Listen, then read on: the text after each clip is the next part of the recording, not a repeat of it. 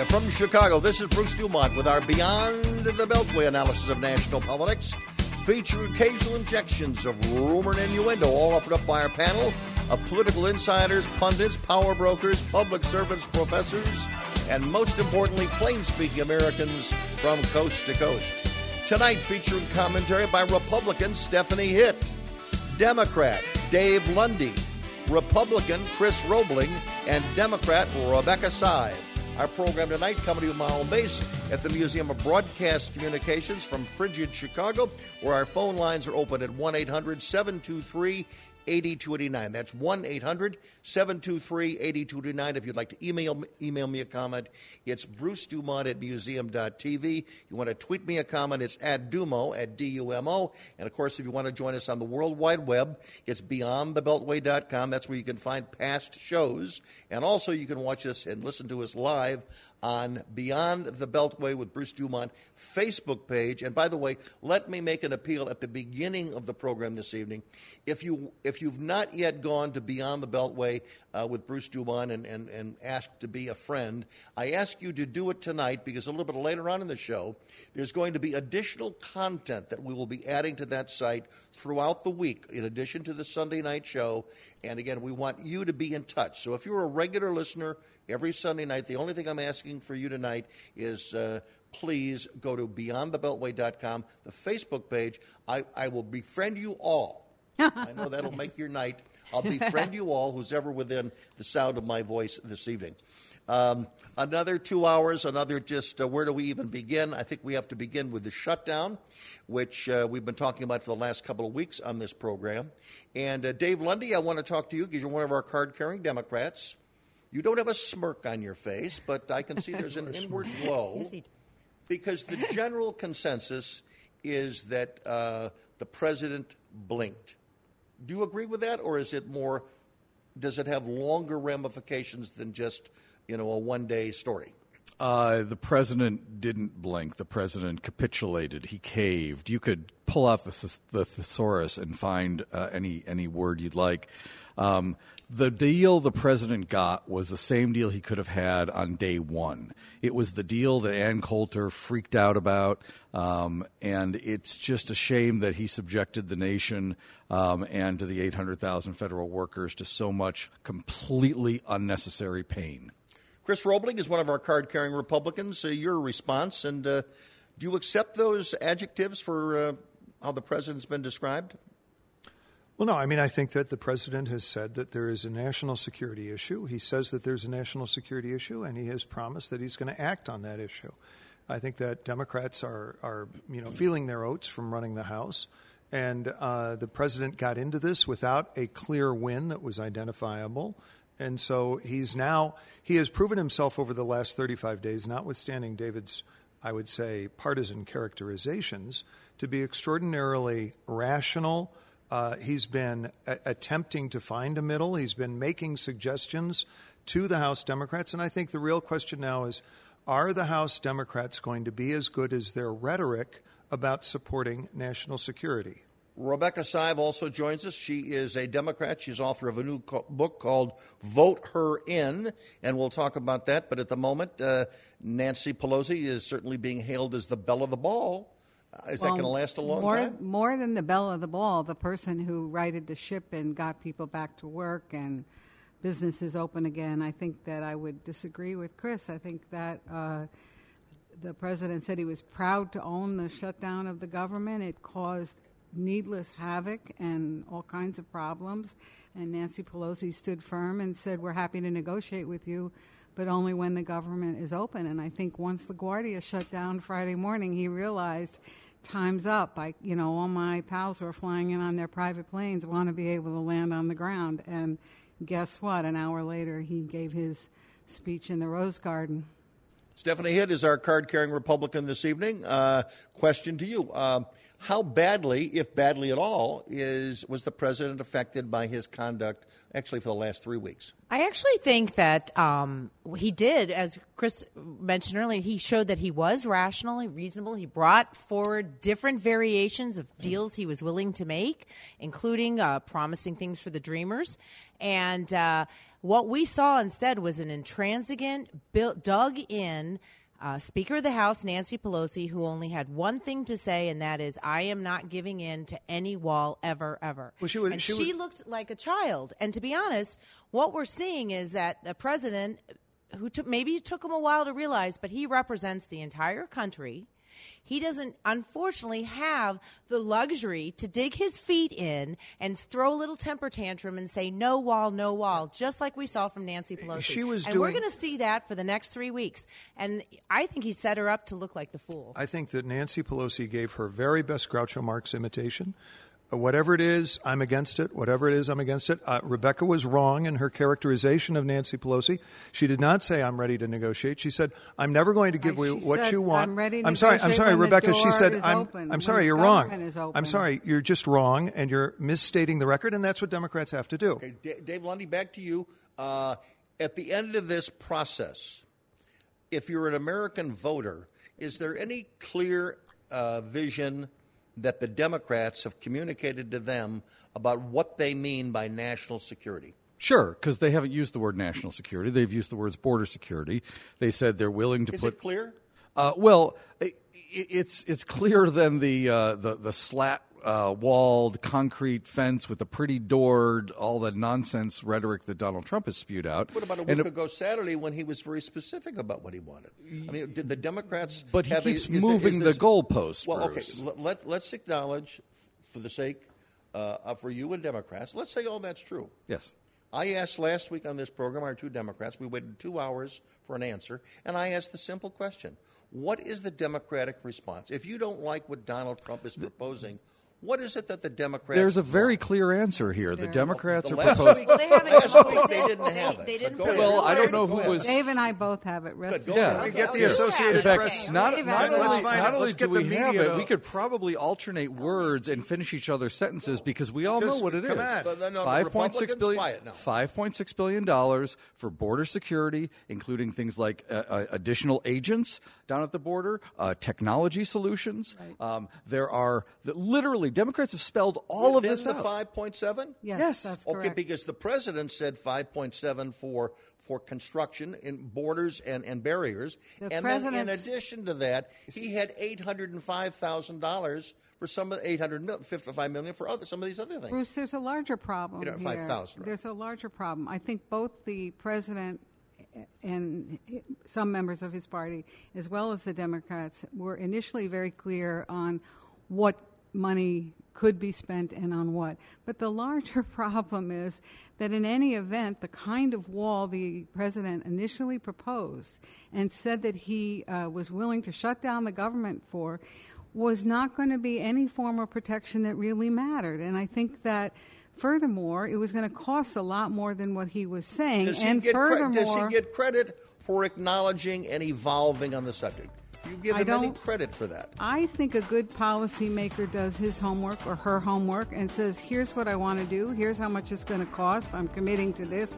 He threw out an idea that one of his consultants gave him. Would we acknowledge that candidates frequently say things to get votes and they really cannot be backed up? Like when Barack Obama said, you can keep your doctor. That sounded great. Right. In reality, his folks said it couldn't be done. Back shortly from Chicago with your calls. Standing up for what's right. Helping out when things go wrong. Seeking the truth and speaking our minds. Not just making records, but breaking them. Leading the way behind the camera, beyond the runway, and on the silver screen. Not just making our mark, but making a difference. Now that's a job for a Girl Scout. Girl Scouts, preparing girls for a lifetime of leadership.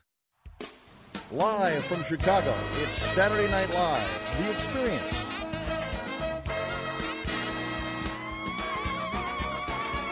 Tuesday through Sundays and open late on Wednesday nights at the Museum of Broadcast Communications.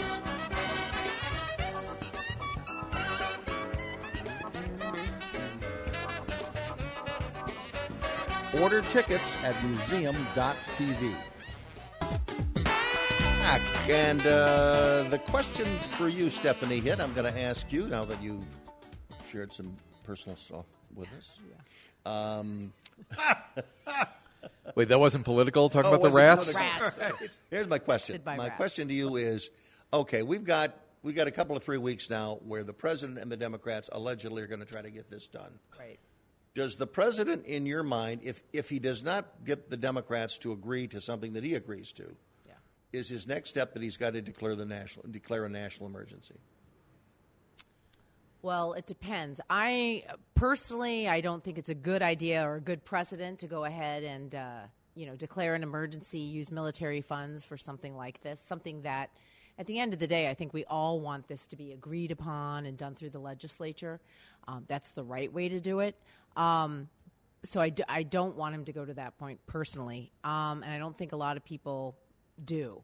However, he does have a great position right now because he's got 3 weeks to show who's being reasonable here. And I think he has shown over and over his willingness to negotiate in terms of dollars, negotiate in terms of what we're talking about in terms of construction of a virtual wall, a physical wall. I also think that he has a great opportunity to bring in other issues involving immigration. He very clearly offered the Dreamers Act. And to make that permanent, he made that very clear. He said last week 3 years. that amnesty. 3 years, a temporary. But he said last week that amnesty was something that he would consider for a bigger, broader. Exactly. Answer to the question. Right. Well, So now I think that's where he can start right now. That's where he can start. Bruce, And I think he's offering a lot of reasonable parts. I think if we're going to see the Nancy Pelosi that we saw the last couple weeks, and that is where she literally stands up there and says, I will not allow him to build a wall. What she is showing is that she does not care about what the issue is. She cares only about one thing, and that is not letting him put on his check-to-do list anything to do with increasing building the wall. That's all she cares about. Rebecca. Well, on the facts, I think you're incorrect. The way the process started was an initial meeting at the White House with Senator Schumer and Speaker Pelosi and the president, in which the president got frustrated, and it was he who said, I'm happy to shut down the government until you do what I want to do. So that's point one. Point two is Pelosi said consistently, as did Schumer, we will negotiate with you when the government is open. That was the consistent refrain for 3 weeks. 3, as we said before, they gave policy solutions if and when the government was open. I think the larger picture here, to go back to what Bruce said earlier, is the American people are scared, and unnecessarily so, because there was no need to shut down the government. If the president were a person of goodwill, he would have sat down and kept sitting down instead of having a temper tantrum and saying, I'm going to shut it down and I'm going to take care of it. Yeah, and the other thing is that, Stephanie, with respect, you're just wrong. The president has not offered the Dreamers permanent status. The president offered the Dreamers 3 years, Right. and that was not a reasonable position. And what's interesting about this is that, remember, Democrats were ready to agree a year ago to, I think it was $25 billion or $40 billion for the wall in exchange for permanency for the Dreamers, and the president walked away for the same reason he walked away from the deal this time. Then let me ask you this, Dave. Then why did not the Speaker and the Democrats say, this plan is dead on arrival, we reject it, we will only consider it, not vote it, we will consider this if the president makes it permanent? Well, because in the court of public opinion, in my opinion, that would have given the Democrats at least some cover that, they like portions of this, and they do like portions of this. Some of this would probably pass without opposition. But the point is, it's different. Is it permanent, or is it temporary? 3 years. And again, I would argue, if the wall is permanent, the DACA decision should be permanent. The essential problem, and I think this is right, is that had they negotiated over the Dreamers Act or anything else while the government was closed. There was nothing that would preclude the president doing over and over again what he did in December, which is to say, I didn't get what I want, I'm shutting the government down. That's no way to run a country that's supposed to be a great country. That's exactly and that's why Pelosi and Schumer said no. That's exactly what Pelosi has just done. Look, the situation here is inverted, in my opinion, because Democrats, don't want to have a resolution to the immigration issue. And we saw that when they controlled all three the legislature and the White House under Obama for 2 years. And number two, when they rejected, Trump increasing the number of people who would have been given status, 18 months ago or whatever it was. Number three, we know the real thing on the Democratic side is not a question about immigration, nor is it about border security or national security or high-tech fences or walls or anything else. It's only about having an open border and increasing the number of illegal aliens in the United States who can be given voting status. And that's what happened. The more people are digging into status, we find that 100,000 non-citizens voted in Pennsylvania. 55,000 non-citizens voted in Arizona. Nobody it's quite has likely been prosecuted for these alleged activities. I'm sorry, but this David, is all the reason that nonsense. these are not just happening. because you assert these things, Chris, does not make them so. I'm not. Hold on. Wait, excuse me one second, Stephanie. Excuse me.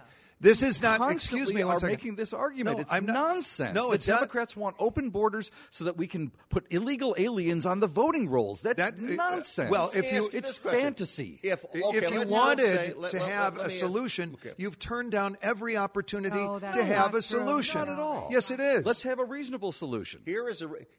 What is your There is proposal? no- You have no Just proposal. Folks, Anybody listening to the let's show go could have back. told you what our proposal is. I just said it before the break. Here is a reasonable solution and a reasonable action. Okay, Barack Obama, and I don't want to go into the rearview mirror too much because I don't like to do it. But again, I think we have to put it in context. Our worst president. When Barack Obama, I'm not going to acknowledge that. When Barack Obama was president of the United States, he was frustrated with Congress. He was getting beaten up by the Latino caucus that he had not done enough to help the issue of the Dreamers. Right. And so he decides, after saying for almost a couple of years that I really can't do anything about it, he comes out with an executive order. Okay, everybody gets excited. The Hispanics get excited. The Democrats get excited, okay? Because, again, at least one part of their constituency has basically they've shut them up for a while.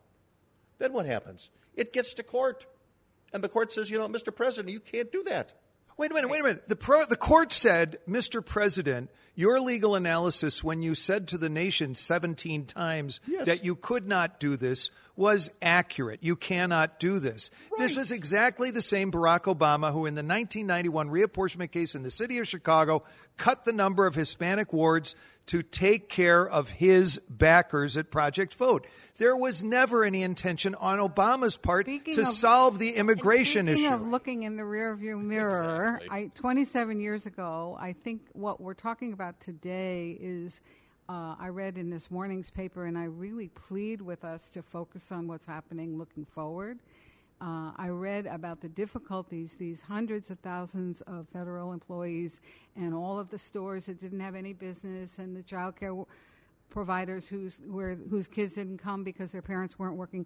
All of these people who are in a financial crisis today because the president decided that he wanted to shut the government down. And I think the going forward issue is, how do we properly reconstitute ourselves and have a rational discussion on immigration policy, on whatever the other policies are, without having the periodic threats to shut the government and throwing people into chaos? I will personally accept responsibility for the Republicans failing to do it in the 2 years that they had control. And I have said this on this program, and I will repeat it. The sale on Amazon, you cannot get a Paul Ryan voodoo doll.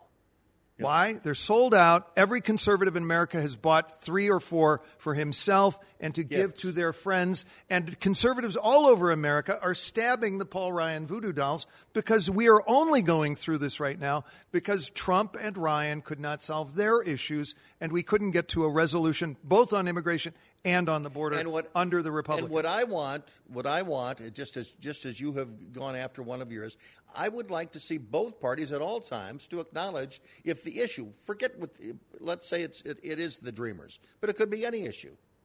If you didn't solve it when you had the White House and both houses of Congress, then you know what? If you didn't solve it, it must not be that important. And you know what? The Dreamers Right. were not that important. According to Rahm Emanuel, who was the chief of staff for the White House at the time, he said, let's focus on health care. He said, the hell with the Dreamers. But no, slow down there, Bruce. I'm sorry. Is this really back? No. Hang on. It's not 27 the years.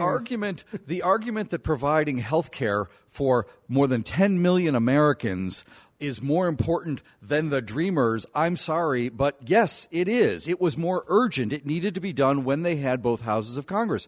Should he have Could they only do one thing? Yeah, really. Well, David, look how long it took to get the only health care walk done. at once. You can't chew What gum. I'm saying is, could they not do two things at once? Well, apparently We not. have a situation now where we have, where I will acknowledge what Chris just said. I'm Chris. I've been here for what 30 Chris years. Just said, what just said is that the Republicans screwed up. They screwed up big time. The Democrats- They did not get things done when they said they were going to get them done. And we're seeing right now is that Donald Trump, at least in the last 6 months, Republicans and Democrats joined together on the criminal justice reform. Right. So they can do it. So And they can do more than one thing at a time. We got to break, Chris, and we're going to come back to you. It's Chris Roblin. Who's that? Chris Roblin. Chris, First appearance, 1985. That guy. That guy. we will be back at 1-800-723-8029. And when we come back, hopefully your calls. Thank you.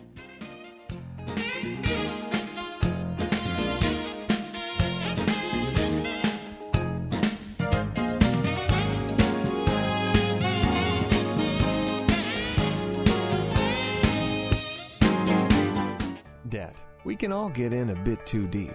Members of the NFCC, the National Foundation for Credit Counseling, can help you put debt in its place. Credit cards took charge of my financial life. An NFCC credit counselor helped me get back in control. I took charge of my debt. Student loan debt followed me wherever I went. My NFCC financial advocate taught me all I needed to know. I mastered my student loan debt. We wanted to buy our first home, but weren't sure if we were mortgage ready. Our NFCC housing counselor helped us make a plan. We're on a path to our first home. NFCC member agencies serve all 50 states and Puerto Rico. Convenient, helpful, knowledgeable, nonprofit. Financial advocates there for you. We put debt in its place. Be one of 5 million people to beat debt by 2020. Connect with an NFCC certified credit counselor at your local member agency today. Go to nfcc.org/stopdebt or call 877-410-6322. Bruce Dumont back in Chicago. Thanks very much for joining us. And if you are a regular listener, and hopefully there are many of them out there, and again, if you've not joined Beyond the Beltway with Bruce Dumont, if you've not gone to the web page or to the Facebook page and asked to be friended, please do that tonight. But again, one of the things that we do here, and we've done it for 39 years now, is we bring people on the program. They exchange their political differences in a spirited way. Sometimes it gets maybe overboard a little bit for you. But what we've developed over the years is a roster of people that love to talk about politics. They come here, and frequently there's a lot of friends that develop on the other side of the aisle. And that's part of the camaraderie and the spirit of which really it's the foundation of this program.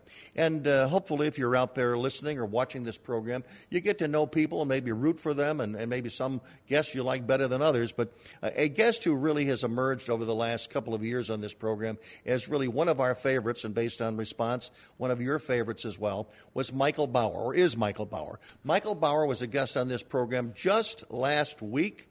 And Michael Bauer, as you will recall, he is a Democrat. He speaks very strongly from the heart. He's not necessarily always predictable where he's coming from. He's also been an advisor to the Illinois Holocaust Commission. And my report to you is that last week he was on the program. We went out to dinner at Harry Carey's. We had a wonderful time. And during the week, Michael Bauer fell ill. And he fell ill in a big way. It was a very serious illness. He's still with us. He's alive. Maybe not real well, but hopefully he's getting better as the hours go by. But again, I want to inform you of all of that information, because if you'll send along a thought or a prayer, wherever you are, whatever your religion, I think Michael would appreciate it. And again, at this point, I'm going to ask my guests this evening to introduce themselves, and at least a few of them are longtime friends of Michael, and let them offer whatever a wish they would like to do as well. And we'll begin with one of his oldest friends, and that's our Democrat, Dave Lundy. Dave? Thanks, Bruce. Dave Lundy, president of Aileron Communications, a PR and public affairs strategy firm. Michael is one of my oldest and dearest friends, and I spoke to him just this evening as I was driving down. He got out of the hospital today. He's doing better, and he will be back and feisty in no time. Chris Roebling. Michael, you got to get Lundy's chicken soup. This is essential for your complete recovery, for which all of us are rooting here. And we really want you back in fighting form real soon. And one of my, I would say, dearest and newest friends, Mike Bauer. Rebecca Sive. Yes, I joined Chris and Dave. I've known Michael, I would say, a couple of decades at least. Treasured his forthrightness and enthusiasm for the process. So, Michael, my very best wishes. I'm Rebecca Sive, most recently the author of a book called Vote Her In, Your Guide to Electing Our First Woman President. I'm excited to tell you that since I was last here, it has come out in audio as well as print. Very good, and we'll talk about that later in the broadcast. Stephanie Hitton, you've been on with Michael many times. I have many times, and Michael, I'm really hoping you get better, because I've enjoyed our rides home after the show. So I will be glad to give you a ride and pick you up anytime. And so get better soon, because I know where you live. And again, from all the people in Evanston, mostly Democrats, I say get well wishes to Michael. Okay, we continue, and I offer my expression of get well wishes as well. And again, you're one of our favorite guests around here, so get back. And also, you're usually available at the last minute, which we really appreciate. That's true. But it's great. And again, to your partner Roger, I know you've been together for a long, long time, and he's been helping with the chicken soup and everything else for the last week, and hopefully for many, many years to come. So good luck to you. I want to just follow up a little bit on where how deeply the president, you think, is hurt when people like Ann Coulter and Rush Limbaugh attack him. Is that a deep cut? I don't think he is. And I'm one of these people, I was a converted base member. I've never been a, always Trumper by any means. But I think that I'm going to step back a little bit. I know that his mantra was build the wall, and that struck a vibe with a significant portion of the base, or a certain portion of the base, I'll say. But a lot of Trump's support came despite that. And I would not say that across the board, everybody every Republican that voted for Trump is a diehard wall supporter. We understand that it's significant, that it's important, but remember, Trump was elected for a lot of other reasons, and those other reasons still hold very firm and true for a lot of people. So I do not think it hurts him with his base, and I don't think it hurts him with the people that voted for him for other reasons. Chris Roebling. I think this episode is actually going to strengthen Trump. I think this episode shows his base that he was in there fighting. He was in there doing everything that he could. I think the next 3 weeks are going to show that he's in there doing everything that he can. I don't think people are going to be as upset with him for the failures of Paul Ryan, et cetera. I think they're going to focus their anger on Nancy Pelosi if she continues in her obstructionism. Right. So I think that in terms of Trump reelect right now, he's doing okay. So I think that could change. And I think the fact that Ann Coulter or that a Rush Limbaugh gets mad at him, I think that there are a lot of folks out there who are going to love him no matter what. But it only confounds the critics if there's a fight on the right, and that's probably good for Trump going into re-elect as well. And the media loves it. The media loves That's what I mean. They love it because they think that they turned on him. Well. But they don't understand any of it, they but they love it. don't understand that the anger is, but the support is still there. They like a fight. They do, but they misread what Rush Limbaugh and how they interpret what what Donald Trump means for the Republican Party. It's not what Democrats and the media like to portray. He has a much different kind of meaning, and that is that he brought, in a sense, a sensibility back to the office, a willingness to fight up against some of the ridiculous accusations and ridiculous claims by the right. Yes, but if you are a pundit or if you are a talk show host, you don't have to get to 370 electoral votes. You can say whatever you want. 270. Exactly. 270. Well, the Republicans are going to change it. Electoral college changes, and it's only 200 or something. Now back to the Democratic side, because I want to switch gears and talk about the people that are running for president, including we've got 3 U.S. senators running now. Unless you look like you're before we get there, like you're ready to pounce on Ann Coulter a little bit. No, I'm ready to pounce on the people through the looking glass on the other side of the table here. It wasn't the pundits who forced Donald Trump 37 days ago in response to Ann Coulter and Rush Limbaugh having a freak out over the deal that he did 2 days ago that he could have done 37 days ago. It was Donald Trump who did that. No. Hang on, Chris. You can't reinvent history. Donald Trump had authorized. Donald Trump had authorized Mitch McConnell to do this deal. Right. He had authorized Republicans to do the deal. They were prepared to do the deal. Mitch would not have called it without the White House authorization, and they were doing the deal. And all of a sudden, that's when Ann Coulter and Rush Limbaugh freaked out, and that's when Donald Trump shut down the government. So let's not reinvent history, please. And I think there's one other point here, since we're on the Democratic side of the table now, which is to say that I actually think that, whatever Coulter and Rush Limbaugh are doing, what the polls show is that the president's popularity has significantly declined over these 37 days. So they're not the ones, as Dave just said, running for office. The president is. Furthermore, I read this afternoon that there are Republicans saying publicly, this is reported, that they're worried about whether he can be a viable candidate next time around because his poll numbers are so low and are going lower. Now, if he may decide to run, anyone who wants, we're going to talk about this, anyone who can say they want to run for president if they want to, they may not win. But the fact of the matter is that the consensus seemed to be among these Republicans that diminishing polling creates a problem for a prospective candidate, and that's the position Donald Trump is in this afternoon. And his reelect right now is in the high 30s. Right. So I don't know how you find that that's a comfortable place for an incumbent to be.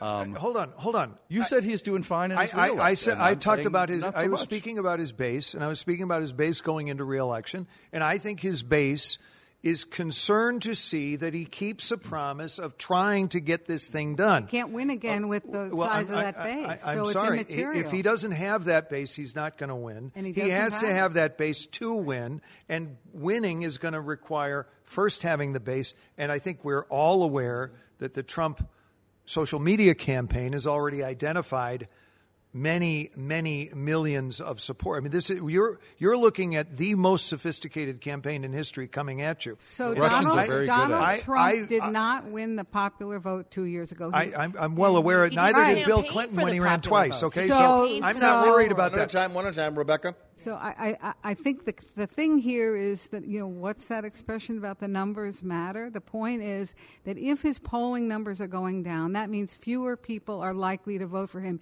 even fewer than were willing to vote for him 2 years ago. And what that means in the 4 key states, take Michigan. I was there this afternoon, so I'm thinking about it. 10,000 votes, somewhere between 10 and 11,000 votes. If just some of those people who are now saying, I didn't like being thrown out of work, decide, Michigan goes a different way. So I think that, yes, you're right, he starts with the base, but he ain't got a whole lot more right now. The one thing that he had in 2016, which he's not going to have in 2020, is the element of surprise. That's right. Nobody, virtually, well, I did, but very few people. I know, Dave Lundy, you said very derogatory things about it. In fact, we played back the tape. Yes, you did, You Bruce. did. Because the first time I ever mentioned Donald Trump might even win the Republican primary, you laughed for about 15 seconds. I did. So, but again, he's not going to surprise anybody. And he's also not going to have Hillary Clinton. That's correct. And the Wait people, a minute. The Hillary's in not Michigan, agreeing with that. The people in Michigan have woke up.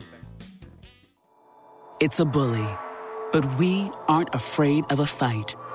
It's elusive, but our focus never fades. It's deadly, but we were born to defeat cancer.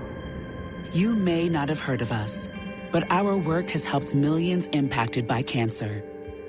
We are the Leukemia and Lymphoma Society. We are leaders in advancing breakthroughs in immunotherapy, genomics, and personalized medicine. This research saves lives. After 65 years of fighting blood cancers, we've arrived at a game-changing belief. The cures for cancer are in our blood. The drugs and treatments we've developed for blood cancers have helped people affected by many different types of cancers. We are the Leukemia and Lymphoma Society. Beating cancer is in our blood. Learn more at LLS.org. Bruce Dumont back in Chicago. A reminder, if you have not joined the Beyond the Beltway with Bruce Dumont Facebook page, go there right now. I'm going to befriend everybody.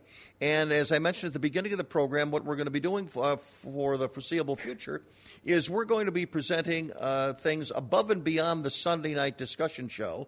And right now we're focusing on the big election in Chicago. This is a Chicago election edition. And there'll be short, 20-minute interviews about what's happening in the race for Chicago's mayor. And again, if you're listening, obviously in Chicago, you're very interested. But there's a lot of political junkies all over the country that will be interested in seeing who is going to replace Rahm Emanuel. We got 14 people running. It's a knockdown, drag-out discussion. Nobody really knows. But again, if you want to go, you could go to Beyond the Beltway with Bruce Dumont Facebook page right now once you're befriended. And you'll be able to see an analysis with Ashia Campos from Politico and also Carol Felsenthal. And also later tonight, we're going to be releasing the one-on-one interview I did with Gary McCarthy, the former police superintendent of Chicago, who's in the mix for running for mayor. And again, the way you get these things is you go to a Facebook page, and also we'll direct you to the YouTube as well. So that's above and beyond what we bring you every Sunday night. Let's come back to the Democrats running for president right now. A lot of women are already in the race. Right. And your goal in the book, Vote Her In, all you care about is that a woman is elected. Is that correct? I wrote the book, which is called Vote Her In, Your Guide to Electing Our First Woman President, because I do believe it's time to elect a woman president.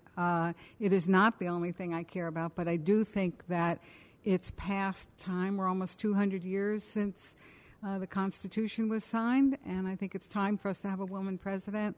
As we were discussing a moment ago, a woman did win the popular vote the last time around, which I think demonstrates that the American public, men as well as women, are ready to elect a woman. So why not a woman? My question to you is, with Kamala Harris and with Kirsten Gillibrand, right, at least two to focus on at the moment, and Elizabeth Warren. Right. Of those three, who's had the best publicity out of the box?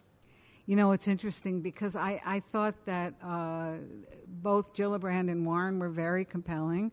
But on the tactical level, for instance, I've gotten, I believe, an email a day from Kamala Harris, and I've never given any money to her. She obviously has the right lists, and she's pushing, and I thought it was brilliant that she had this very large rally this afternoon, because that's the kind of thing that the media covers. Dave, what have you seen, being the other Democrat on the panel this evening, amongst those three campaigns? Is there anything that you can report, either a plus or negative, that you see in those races? Well, I actually would agree with Rebecca. I think that Kamala Harris, of those three, has had the best rollout.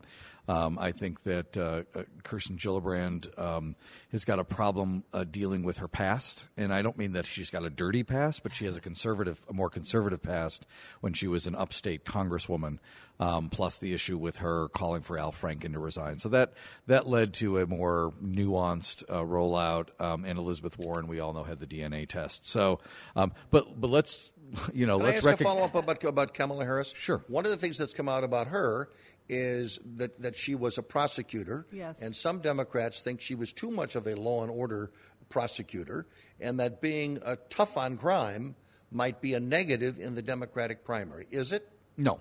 You think it is? mean, I get it within a certain part, a segment of the progressive movement.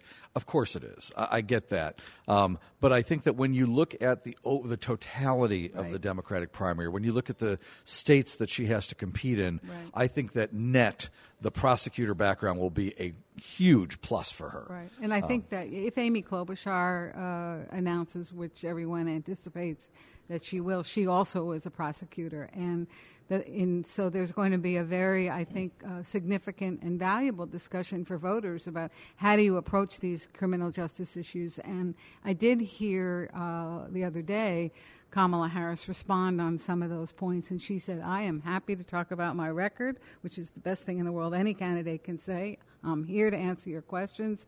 And I think that goes a long way with people who want to know what is this person about and do I want to vote for her. The candidates that we've seen so far, and I think all the candidates that we're going to see, are going to present the same kind of tension that we understand between the Democratic Party of yore that represented working people and the Democratic Party of today that is really a collection of special interest group concerns and has lost touch, I think, with just regular working people in the country, opening up things for the populist sort of flavor of Trump. Number two, Kamala Harris is a machine politician who was pushed up the ladder by Willie Brown and by her fealty to the Democratic structure of San Francisco. There's no three ways about it, and she is going to have problems because to the extent that she was an effective prosecutor, she's a very intelligent person. She got amazing personal story, very inspirational, a legal immigrant story to beat the band, a classic American success story, although many parts of the Democratic coalition hate to even hear those words put together anymore. And number three, I think that the real problem with the women's, and here's the book, and everybody should go buy it, but I'm going to say Chris, it's a terrific everybody book. should go buy it, and everybody should, or if you drive a lot, you should get the audio version. But I'm going to say that you haven't really addressed I think one of the major missteps of the era, and that is the way the Women's March got started, aiding and abetting anti-Semitism at its very peak of policy discussion. And this is the problem for Democrats. They cannot reconcile their liberal or their leftism and their core values. And by the way, I want to give you a full opportunity to respond to that lengthy question, but we do have to break. We're at the end of hour number one. It'll be a tease to hour number two. For people wherever you're listening from coast to coast and border to border, we'll get the answer to that question when we roll on. I'm Bruce Dumont. Thanks for joining us tonight.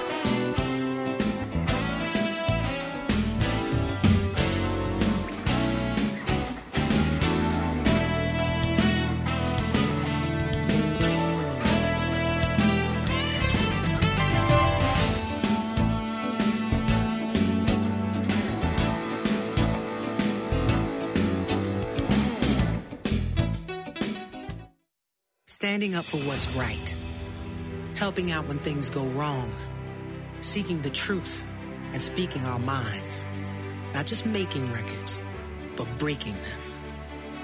Leading the way behind the camera, beyond the runway, and on the silver screen. Not just making our mark, but making a difference. Now that's a job for a Girl Scout. Girl Scouts, preparing girls for a lifetime of leadership. It's a bully, but we aren't afraid of a fight. It's elusive, but our focus never fades. It's deadly, but we were born to defeat cancer. You may not have heard of us, but our work has helped millions impacted by cancer. We are the Leukemia and Lymphoma Society. We are leaders in advancing breakthroughs in immunotherapy, genomics, and personalized medicine. This research saves lives. After 65 years of fighting blood cancers, we've arrived at a game-changing belief. The cures for cancer are in our blood. The drugs and treatments we've developed for blood cancers have helped people affected by many different types of cancers. We are the Leukemia and Lymphoma Society. Beating cancer is in our blood. Learn more at LLS.org. Debt. We can all get in a bit too deep. Members of the NFCC, the National Foundation for Credit Counseling, can help you put debt in its place. Credit cards took charge of my financial life. An NFCC credit counselor helped me get back in control. I took charge of my debt. Student loan debt followed me wherever I went. My NFCC financial advocate taught me all I needed to know. I mastered my student loan debt. We wanted to buy our first home, but weren't sure if we were mortgage ready. Our NFCC housing counselor helped us make a plan. We're on a path to our first home. NFCC member agencies serve all 50 states and Puerto Rico. Convenient, helpful, knowledgeable, nonprofit. Financial advocates there for you. We put debt in its place. Be one of 5 million people to beat debt by 2020. Connect with an NFCC certified credit counselor at your local member agency today. Go to nfcc.org/stopdebt or call 877-410-6322. Live from Chicago, it's Saturday Night Live, The Experience.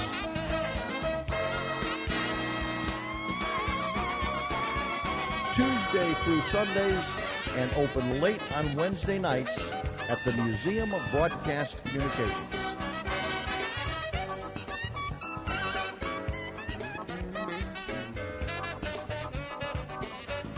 Order tickets at museum.tv.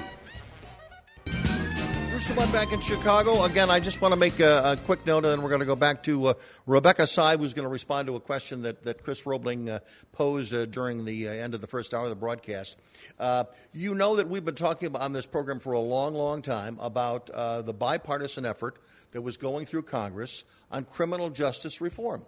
And again, for those like myself who are supportive of that issue, we were all happy that the Republicans and Democrats actually came together on something.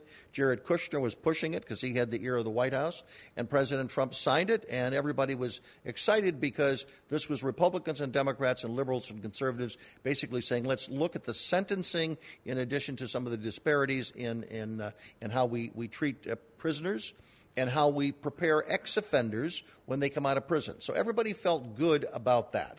And it was called the First Step Act. Well, the people that put together the First Step Act decided, hey, this is good. Let's do the Second Step Act. And the Second Step Act is taking some of those, building on what was done and trying to expand more. So we're dealing with large populations of African Americans and large populations of anyone with any misdemeanor drug charges that have somehow got themselves caught up in the criminal justice system. And that's part of what they want to do now. But here's a problem. The Democrat who was leading the First Step Act obviously was Dick Durbin in the Senate and also Charles Grassley in the Senate. But it was Representative Hakeem Jeffries, and Representative Collins of Georgia, the Republican and the Democrat. So these are two guys that were sort of on a roll, that they were the head of this ship that was bipartisan, and they got the president to sign the bill. Everybody happy, right? Because all those constituencies now, there's maybe more that could be done for them to assist them, because it's already been proven that this little coalition can get together and do something good. Well, guess what? Last week at the Martin Luther King event in his native New York, Representative Jeffries refers to the President of the United States as the Grand Wizard at the White House. He talks about, on Martin Luther King Day, he talks about that the President is the Grand Wizard. Now, my question is, if you're a smart politician and you've just had great success demonstrating a bipartisan position, and you're now the number 3 Democrat in the House of Representatives, you've been bumped up, you're now number 3, the head of the Democratic caucus in Washington. Why on earth would you say such a stupid thing, even if you believed it? Why would you say such a stupid thing against the president who you know is very thin-skinned? And it seems to me that you are cutting off your nose to spite your face by saying something. You're hurting the people you allegedly want to help with your own stupid political rhetoric because you wanted to get an applause line at a Martin Luther King rally in your home district in New York. It's just stupid. Does anybody want to challenge me on that? Does everybody agree with what I just said? I do. I do. Yes. Our Democrats, what do you think? Absurd. Name calling is never helpful. However, the name caller in chief is named Donald Trump. Okay, but two wrongs What about don't make a right. What about his? I'm with you. I mean, Dave advocating. Go ahead, what about Rebecca? yeah. I had not heard about this, so I will look into it. But I wanted to go back to the erroneous statement that Chris made before the break regarding the nature of the Democratic Party, because I think that's fundamentally more important than name-calling, as harmful as it may be, whoever does it. And that is his characterization of the party as being a party of special interest. I think that there are many, the congressional races that Democrats won in November were won because all kinds of people in those districts voted Democratic, not just people of a certain type. Millions and millions of people voted for a radical, a different change, a change from Republican to Democrat in the Congress, all kinds of people. So that's number one. Number two, many of those people, I can speak particularly about the women because that's my topic area, many of those people, everyday people who decided to run for office. You can just go down the list. You can talk about the women. You can talk about Lauren Underwood in Illinois, a nurse. You can talk about Alexandria Ocasio, apart from her politics, a waitress and bartender. You can talk about the women who are teachers, and on down the line. God bless them. But the important thing here is not whether God blesses them or not. The important thing is understanding that the Democratic Party successfully put forward a policy agenda that related to working people, and working people responded. I know you also had some comments on the front of anti-Semitism, and I defer to my colleague Dave on that one. He's the anti-Semitism at the core of the Women's March. It's not so much core. that the DNC this year had to denounce the Women's March. So I mean, this is established by the DNC. My authority here is the DNC. Problem. This is an enormous problem.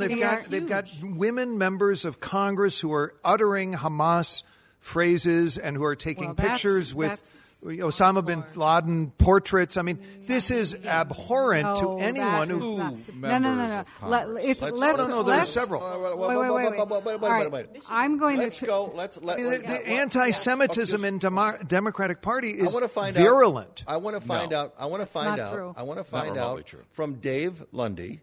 I want to find out your assessment of the strain of anti-Semitism that appears to be present in certain Democratic-related organizations. And Bruce, when we do that, let's talk about the anti-Semitic strain, more than a strain that begins with Donald Trump that runs rampant through the Republican Party. Okay, but let's talk about the Democrats first.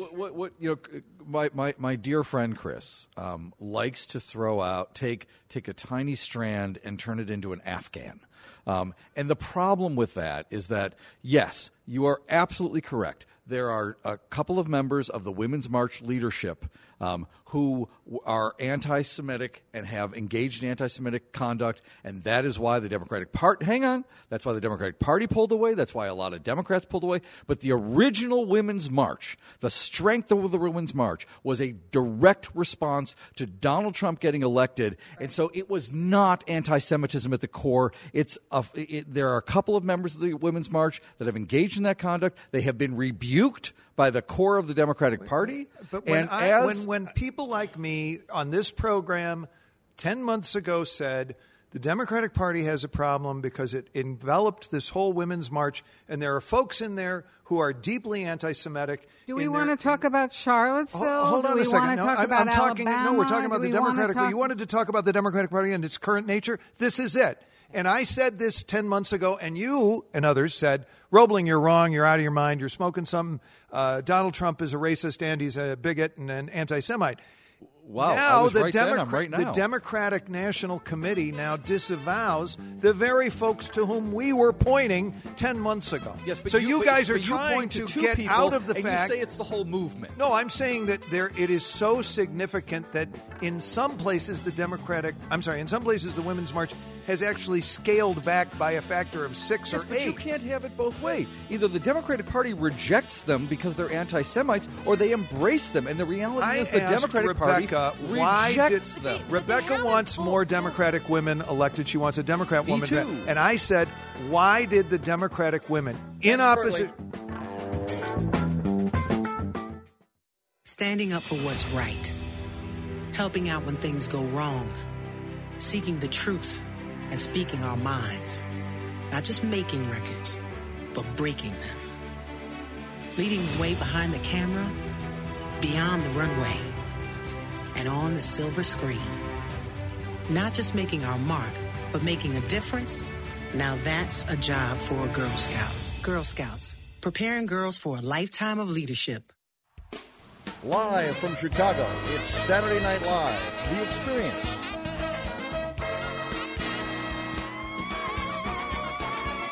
Tuesday through Sundays and open late on Wednesday nights at the Museum of Broadcast Communications.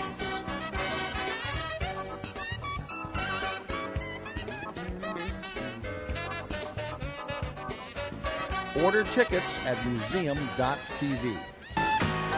We're still back in Chicago, and one of the other things, and then we're going to button this subject up, I think everybody would admit that both parties have people within the parties that say things sometimes outrageous that embarrass the family, okay?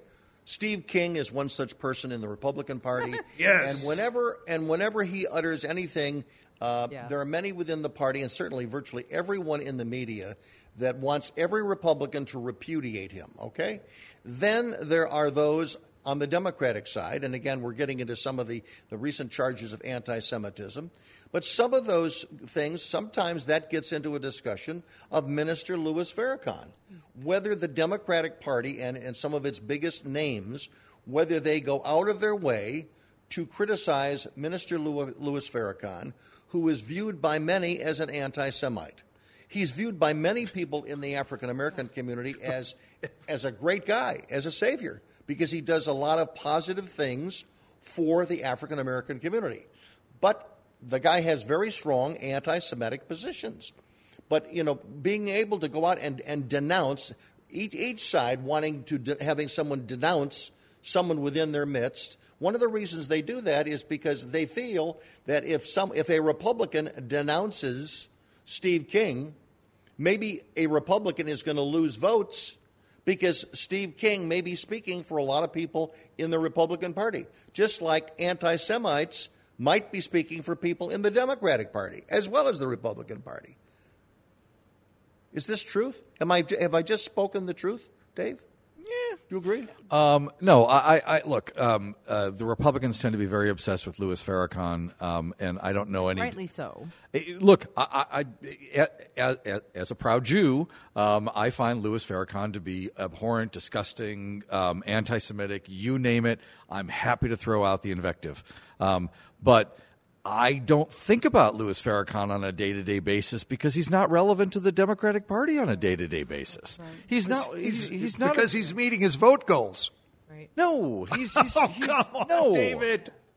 No, Chris, you just you act like you have no connection to the fact that he's turning out certain totals in certain neighborhoods around the country, always for your candidates. Always. Always for your candidates. You have to admit, Obama Rebecca, had an opportunity to God, denounce him, and wake he never up. did. No, That's Rebecca, what's you work amazing, in Democratic politics. You've worked in Democratic politics a long time. Are you aware that Louis Farrakhan is one of our key guys? No, this was actually the first I heard this. I actually, now I am looking back to what I think, since we're sitting in Chicago and everyone around this table remembers this, to the first election of Harold Washington as mayor in 1983. And what happened, that's really what I look to when I think about these difficult subjects. when there are candidates who really, and this is my view, respond to the best in us, as I believe Harold Washington did in his message about social justice, there turned out to be a whole range of people who supported him. And there were people who are black Muslims who supported Harold Washington and voted for him. Whether or not Louis Farrakhan had a turnout operation, I never heard about that. There were also people like Dave and me, Jewish people, who worked hard for him. Sure. So I think that the point here is that the good thing about the Democratic Party is that it can be a home to people who do share a point of view on some very important issues like civil rights and social justice. If they wildly disagree on others, so be it. Many of us speak out against honestly, that kind of hate speech. Let me just finish my sentence. Yeah. But I think the goal here, and I think my own experience, I think the first Democrat I worked for was Barbara Mikulski in 1976 in Chicago when she came here to talk to people. I mean, I've been at this a long time. My experience is you focus on the positive, you focus on the issues that people can agree on, and you denounce hate speech when you see it from whoever it comes from. Here is since we're talking about Chicago politics, there's a little bit of a leitmotif to this conversation. I'll say, as a Republican, that we had a very learned, very cosmopolitan, indeed very liberal Republican in 1983, Bernie Epton, who happened to be Jewish and was also an attorney and a very highly regarded member of the bar here in Chicago, who had never uttered a racist thing in his entire life, but whose campaign in the final round, because in those days there was a Democrat line and a Republican line, his campaign was, shall we say, overtaken by racist elements in the city of Chicago. I don't think there's any real question before it's too late. But having co-opted, and that was, and I was a part of the Republican group to undo that problem in the next go round. And I'm very proud of the relationship that I had with Harold Washington, and we it was co-opted by Republicans and by Democrats, ward committeemen. Right. Now, I want to say about I believe, Rebecca, that your view of the Democratic Party unfortunately belongs in the Field Museum. It's not something relevant today, because if you want intellectual diversity and a welcomeness, a welcome in the Republican Party, there are folks. There are solid Republicans who are pro-choice. There are solid Republicans who are pro-life. Both of them get elected to the United States Senate. Both of them get elected to the United States House. both of them get elected all over and that's not the only one. There are Republicans who support school choice. There are Republicans who are opposed to it. In the Democratic Party, there is a lockstep ideological litmus test approach that no longer allows the kind of welcome that you are discussing for folks of goodwill with different views on, say, abortion or the teachers' unions or the size of government or the size of increasing taxes. The key point to, I think, is not what you've just said, which is that there may be a few pro-choice Republicans there left. There are hundreds. No. Ann Stone, not wife elected. of Roger. They're not elected. They're not elected. They are elected. That is That's totally in fact, you are perpetuating that a is unicorn. Be the number one not problem in the US for a Congress. woman running as a Democrat. That is one of the biggest problems, and I'm going to tell you this right now. You're ridiculous. The inability to accept women who are pro-life. Anti-choice would be the term. We are all pro-life. We know what the life is. Life at conception. And that is, and science is proving that, but we'll get into that later. The inability for Democrats to welcome into the fold anyone who believes that life begins at conception is going to be the undoing of that. Well, you've got Trump because you have Republican senator who is pro-choice. Name me why one. women You just voted said for Donald Trump. She was a Democrat. Excuse me. No, You're right. I'm sorry, Murkowski. I'm sorry. I was getting my Polish surnames mixed up. So I think we've where got she's an independent, by the way. No, she's a Republican. She is not an independent. She was not a slated Republican. She ran as an independent. Unlike Over Bernie the Republican Sanders, candidate. she has said, I am a Republican. Bernie Sanders says, I am an independent, except when I want to run for higher office, then I'm a Democrat. Lisa Murkowski says, I ran as an independent to get back. I'm back. Now I'm a Republican. Okay, so you're wrong on that, and you're misrepresenting the facts. So And by the way, you're Let her not pro-life finish. when you want to kill children the day before their due date, Let as her we finish. just saw in Even New a York. couple weeks Let her before finish. they're Let I her mean, finish. come on, that is not science. Chris, let I'm Rebecca not going to speak. dignify what Chris just said with a response. What I am going to say in all seriousness is this.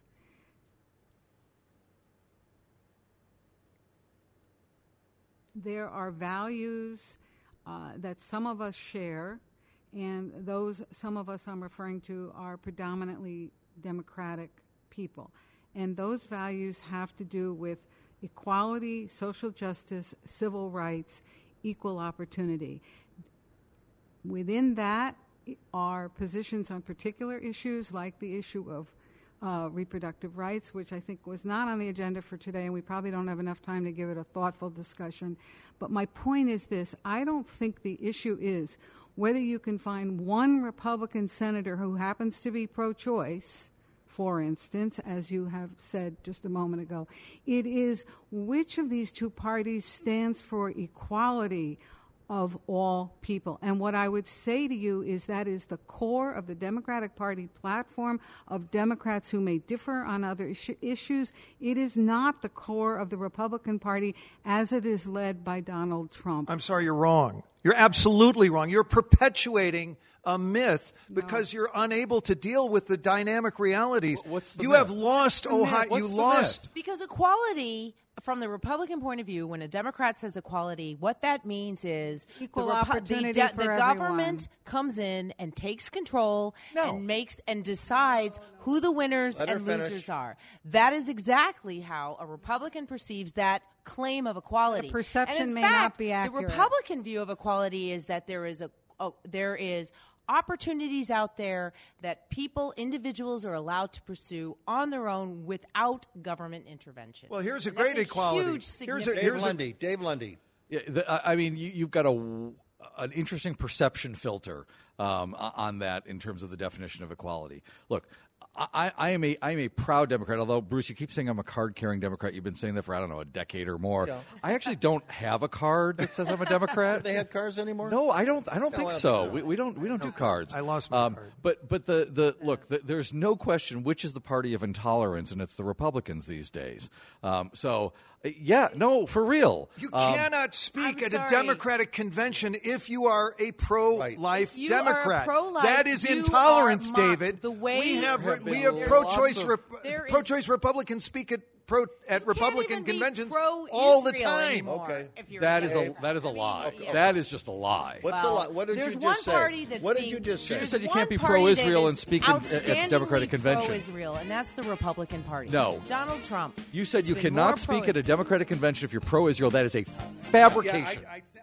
Debt. We It's can like- all it's get more in- than a My fabrication. my It's a point lie. It is true my that they will point not is let a this. There is- pro-life Democrat speak. and Pro-life there's- Democrats and- do speak. And Donald Trump has been Back proven to shortly be more from Chicago. pro-Israel than Obama.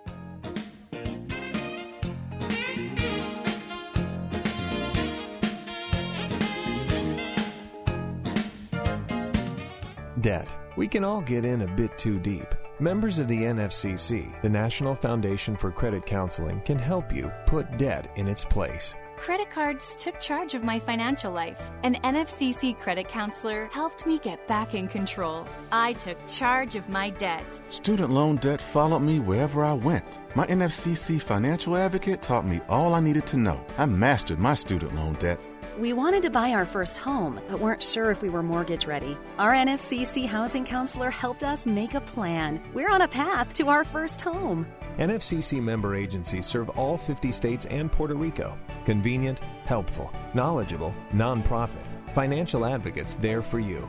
We put debt in its place. Be one of 5 million people to beat debt by 2020. Connect with an NFCC certified credit counselor at your local member agency today. Go to nfcc.org/stopdebt or call 877-410-6322. Bruce Dumont back in Chicago again. If you've not gone to Beyond the Beltway with Bruce Dumont and requested to be a friend on my Facebook page, please do that this evening. Write it to everybody. Well, I think some people around here I know are. We're all doing it right now. All doing it right now. And again, it's Beyond the Beltway with Bruce Dumont. It's the But how do you spell Dumont? DU capital MONT. Wait, there No, it is. Okay. do that because I liked it. what How do we're I get going. to be a friend? You just don't. You just like I do. Figure it out. Beltway. They get notices. Yeah, You're following. you're following. Make I'm sure you're liked and I'm following. Make following. sure. No, I don't know about this. He's liked. Make wait, sure- you mean he hit like? Yeah. Oh. By the way, Hey. here's why we want you. Here's why we want you to do it. First of all, it's a way to communicate to those that are listening and watching Beyond the Beltway what we're going to be doing here every Sunday night, so we can give you some advance notification. But again, what we're doing, because there's this big mayor's race going on in Chicago, we're doing above and beyond the Sunday night show. We're doing periodic interviews, short interviews, 18-minute interviews, that are going to be looking into the Chicago mayor's race. I did a one-on-one interview with Gary McCarthy, the police superintendent, former police superintendent, who wants to be mayor. That's running on Beyond the Beltway with Bruce Dumont right now. Tomorrow afternoon, we're going to offer another one with Willie Wilson, one of the candidates. But also something, I mean, if there are people that are coming through town that have written political books, again, I'll do an interview with them. That'll be on BeyondTheBeltway.com. And again, this is above and beyond every Sunday night when we have our regular format together. It's things, it's reasons that you may want to go to Bruce Dumont and Beyond the Beltway Facebook page if you want to do that during the week. And so we're starting it tonight, so the more the merrier. So let's get rolling. And everybody's done. In fact, we'll make that a requirement. Everybody's got to be that way. And by the way, that means that the guests who are on this program, they can respond to what they've seen on Facebook, so they can elaborate on what they've already done, or put their own little website or their own little Twitter handles out there, so you can follow them. It's an opportunity to kind of spread the word and make things available to more people who are listeners to Beyond the Beltway. One person who is a longtime listener and a regular caller, he's Mike. He's in Spokane, Washington. He's from KXLY, one of our oldest affiliates, and you've got some questions about our old friend Roger Stone. I do, Bruce. Yes, I do. And I would like to say, first of all, that I am pro-life and didn't vote for Hillary because of one of those reasons. But yeah, Roger Stone, as you know, his FBI invaded his house, 28 FBI agents, heavily armed. His attorney could have been contacted before this. So that's to get this straightened out. So these are Gestapo tactics by the FBI, and Gestapo is probably the right word. It's a frightening trend to have 28 FBI agents knock on your door at 6 a.m. yelling, "FBI, open the door." So when the dust. However, Mike, let me just mention, this is not unique to Roger Stone. It's standard operating procedure. I know it's shocking. They may be Gestapo tactics, which I agree with, but it's standard operating procedure the way the FBI works. And the other thing that they did in this case, which they frequently do, they'll tip the news media, and that's why CNN was there. Did the same thing to Rod Blagojevich. Yes, they did. This is the way that our Justice Department reacts, okay? And if you don't like the way they've done it, they do it to Republicans, they do it to Democrats, but this is standard Justice Department, FBI treatment of people who have not yet been charged with anything. Go ahead. Yeah, and also 4 or 5 years from now, when the dust settles, where are we going to be in America as far as home invasion, the government? How safe are we going to be after all this 4 or 5 years from now? We're going to be right where we are, I think, right now. I don't think anybody standing up there is going to change things. Again, I think it's part of the way in which the Justice Department, and this is some of the downside of what we've learned about our Justice Department over the last couple of years. The people who make up the FBI, the people who make up the Justice Department, virtually everyone at this table grew up believing that the federal government and the Justice Department could do no wrong. Now, we knew about in the 1960s the Justice Department was doing wrong to a lot of people, most of whom were African American. So the history is there. But we are now seeing, by the way that this is being handled within the Trump administration, we're finding out it doesn't make any difference whether you're a Republican or a Democrat. The Justice Department acts in a particular way, and the more Americans learn about how they act, I think there's going to be greater suspicion of the Justice Department and what they do and the tactics that they use. May I? Go ahead. Well, there are former high-ranking Department of Justice prosecutors and other attorneys, and I'm sitting next to one right here, who say that in the case of white-collar criminals, and I know this to be the case from a variety of circumstances, whose attorneys, who are not flight risks, who are not violent, who get called and are told, come by the courthouse tomorrow morning at 10 o'clock. You're going to be arrested and prosecuted because the indictment has been returned against your client. So they speak to the attorney speaks to the client, then the attorney and the client show up, and they will get processed. And sometimes that's the same day as an arraignment. Right. And, like, for example, he was put out on bail that day. So right. that can happen. It is interesting. There's a lot of subjectivity that comes into this. And that's the thing is sometimes white-collar criminals, targets, are afforded those graciousness. And sometimes even drug dealers are afforded that. But I think that I don't know where the caller is, but I want to say and I love Spokane, but I want to say that I think the point about the Stone indictment is that it shows conclusively that Mueller has known for more than a year and a half that there was no collusion, and that he absolutely negated his responsibility to clear that cloud after it had been improperly put over the presidency and our republic, and he failed to say to the nation, there is no conspiracy, but we are continuing to look within the four corners of the Rosenstein charter for our office. All right, let's go. Before we go back to you, Mike, I want to go to Dave Lundy, who's our Democrat here. And it was Dave Lundy in the middle of the 2016 race for president that was the first guest to sort of drop in the water the possibility that the Russians were involved in the campaign, helping Donald Trump.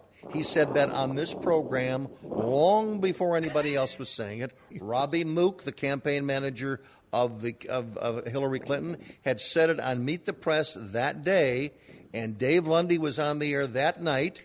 He was the first singer in the chorus that has sung that song for 2 years. So my question to you is, and you've been on the program with Roger Stone, how important or what twist does the Roger Stone indictment mean to you?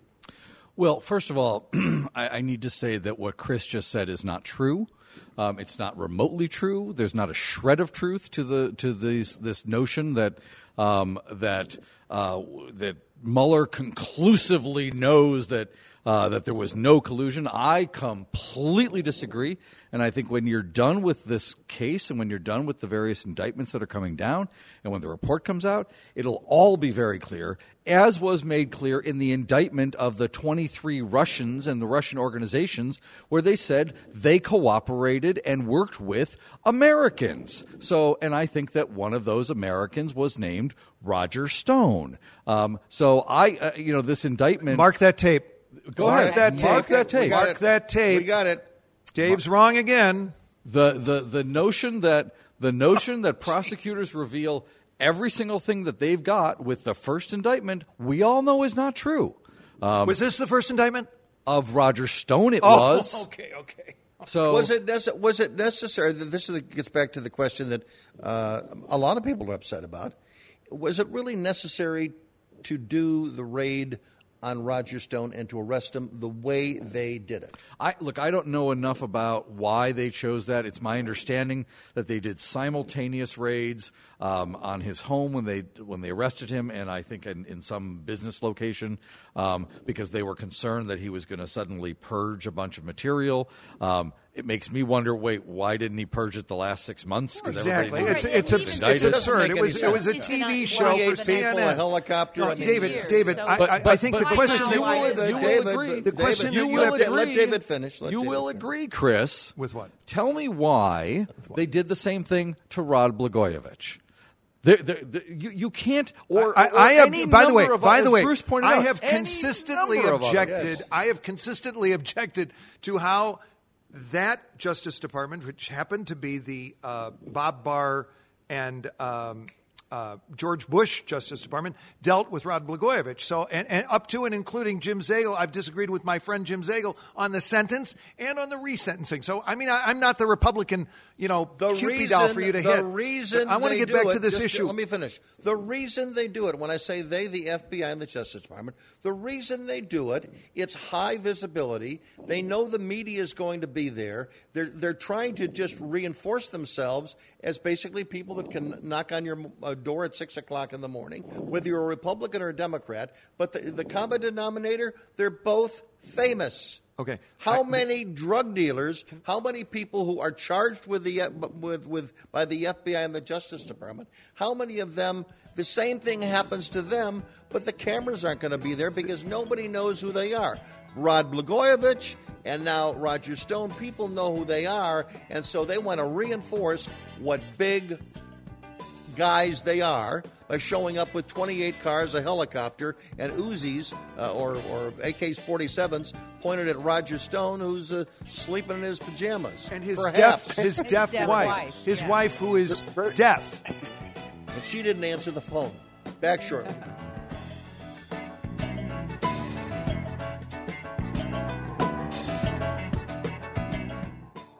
It's a bully, but we aren't afraid of a fight.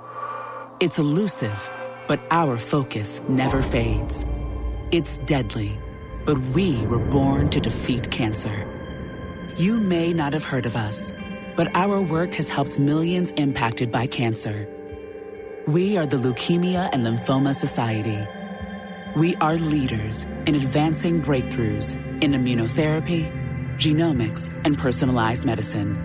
This research saves lives. After 65 years of fighting blood cancers, we've arrived at a game-changing belief. The cures for cancer are in our blood. The drugs and treatments we've developed for blood cancers have helped people affected by many different types of cancers. We are the Leukemia and Lymphoma Society. Beating cancer is in our blood. Learn more at LLS.org. Stay away. Bruce Dumont, you want to put that story on the air? I want to say to David, I want to ask David. David is the lawyer for Mueller. Wait, okay?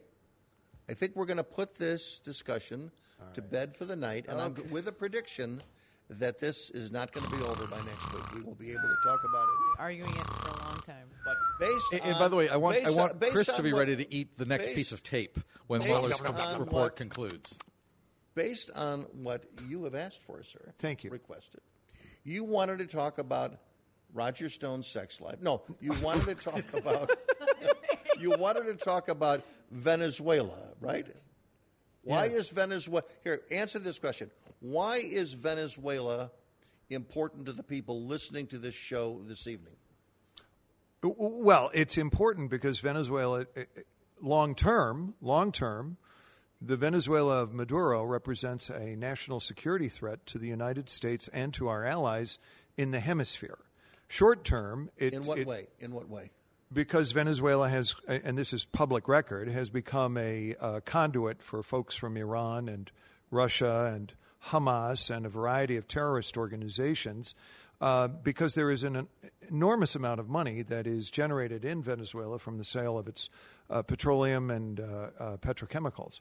And that money, very sadly, as is so often the case in socialist regimes, such as those supported by my friendly Democrat friends over here, is going entirely to the upper reaches of the political structure and not to the folks in the neighborhoods who need it desperately but who are literally starving. Stop. I want to hear from the Democrats. Your response to just, Rebecca, based on what you've just heard right now, do you agree on why Venezuela is important to the people listening to this show? I guess I don't know anything about the particulars of energy policy, so I'm not in a position to comment on that. What I would say is I think as a general principle that every American should be concerned about what happens in the countries around us, one of which is Venezuela. Obviously, the people there are in great danger and difficulty. So, yes, we should all be concerned about what's going on Dave, in Venezuela. what do you add to that? Well, what I would add to that is, Chris likes to put positions in my mouth, and one of them was that we support these socialist regimes. I have not supported Venezuela. I did not. The socialist regime, I didn't support the Chavez regime. I don't support the Maduro regime. They're a bunch of thugs. They're crooks. And I find what's happening in that country disgusting. That said, clearly Venezuela's look. Any of these petrostates are really important. That's why we invaded Kuwait. Venezuela is really important. What's going on there is important. I'm concerned about some of the tentative steps that the Trump administration has been taking and where that will lead, because I do not want to see military intervention in Venezuela. And that is that I think is a legitimate concern that any American should have, is not wanting to see military intervention, but there are a lot of other things that can be done. Well, and the other remarkable thing is that when we came out in support of the National Assembly government against the Maduro government, what was striking was the number of allies that came forward to support our position and stand. And I think that's significant. That's important. That shows that we do have very strong allies across the world that are also supporters. And they have, meaning, and many of them have Russia, they have China, and they have Cuba. Right. The line is being drawn there. Iran. Yeah, and Iran. We have Russia, China, and Iran on one side, and then you've got the U.S. and many of our South American and European allies, and we are all very consistent, which is interesting because we can talk about NATO a little bit, but I think what it does is it reinforces the strengths that we have with our allies in Europe, which is sort of in contradiction to the narrative out there that Trump doesn't get along with our allies. In fact, it's an he example. has said he wants to withdraw from NATO, which would be a signal example of his not getting along with our allies. The NATO secretary came out today and said that Trump has done some amazing things that have improved NATO. The NATO. What was that? Can you be the more? General Secretary of NATO. The General Secretary of NATO on other European countries to pay more, yeah. which began under Barack Obama, who was pushing hard to get them to pay more. It was another ineffectual Obama attempt at a policy, just like his. Back to you. Let's continue to focus our attention, since you raised the subject, on Venezuela. Well, in Venezuela, does Venezuela represent a situation? Is if the current policy of the administration, if it just keeps everything in place, is there a point where military action would be recommended or wise, in your opinion? We're hundreds and hundreds and hundreds of miles from that point. The whole approach, as Stephanie relates so far, has been diplomatic, hemispheric, to refer to Rebecca's point, and I think a leadership role. I think that what has happened here in the last few months is a gathering of consensus between the United States and its hemispheric allies on the one hand, and its European allies on the other hand, because Venezuela is extremely sensitive. I'm sorry, the region is sensitive to the significance of both Europe and the UN, along with the regional relationships. 10 seconds. Final word to you, Dave Lundy. Yes. Sorry. You agreeing with? No, I agree that we should keep the diplomatic. We should keep the diplomatic pressure. We're going to get into economic sanctions, and a long time before anybody talks about military. Yes. But it would be ridiculous to say, "Oh, well, today we're never going to use military." We're out of time. Thanks to all of our guests. Thanks also to Sam Greenberg and Fritz Goldman and Dan Dorfman for their assistance in the production of this program. Until next week, don't forget, Beyond the Beltway with Bruce Dumont. Go to the Facebook page right now. Like us, join us, and we're going to send you some information on a daily basis. I'm Bruce Dumont. Good night from Chicago.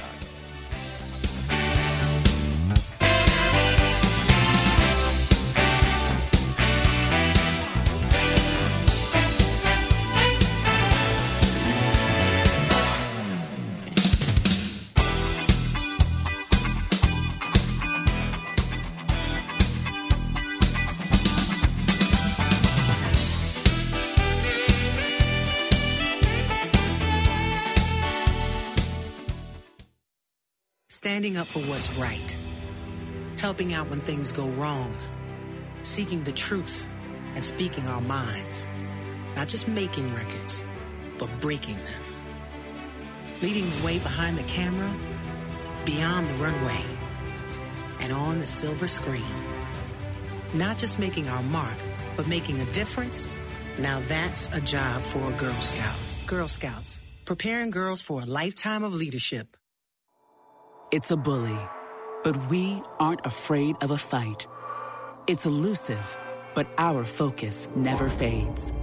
It's deadly, but we were born to defeat cancer. You may not have heard of us, but our work has helped millions impacted by cancer. We are the Leukemia and Lymphoma Society. We are leaders in advancing breakthroughs in immunotherapy, genomics, and personalized medicine. This research saves lives. After 65 years of fighting blood cancers, we've arrived at a game-changing belief. The cures for cancer are in our blood. The drugs and treatments we've developed for blood cancers have helped people affected by many different types of cancers. We are the Leukemia and Lymphoma Society. Beating cancer is in our blood. Learn more at LLS.org. Debt. We can all get in a bit too deep. Members of the NFCC, the National Foundation for Credit Counseling, can help you put debt in its place. Credit cards took charge of my financial life. An NFCC credit counselor helped me get back in control. I took charge of my debt. Student loan debt followed me wherever I went. My NFCC financial advocate taught me all I needed to know. I mastered my student loan debt. We wanted to buy our first home, but weren't sure if we were mortgage ready. Our NFCC housing counselor helped us make a plan. We're on a path to our first home. NFCC member agencies serve all 50 states and Puerto Rico. Convenient, helpful, knowledgeable, nonprofit. Financial advocates there for you. We put debt in its place. Be one of 5 million people to beat debt by 2020. Connect with an NFCC certified credit counselor at your local member agency today. Go to nfcc.org/stopdebt or call 877-410-6322. Live from Chicago, it's Saturday Night Live, The Experience.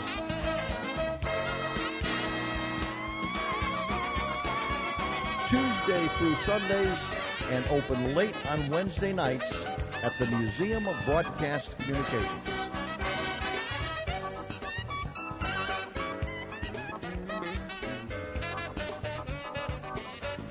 Order tickets at museum.tv.